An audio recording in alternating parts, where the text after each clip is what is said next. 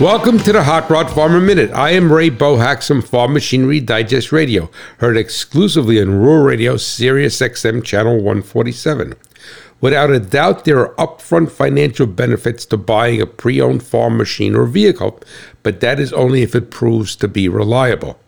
A mistake that many make is deciding strictly on the initial investment, and that is valid, but it is a single dimension. For example, you are looking at a pre-owned combine that would be $750,000 new, and you could get it for $250,000. Then you need to earmark an amount of funds that will be not touched for repairs.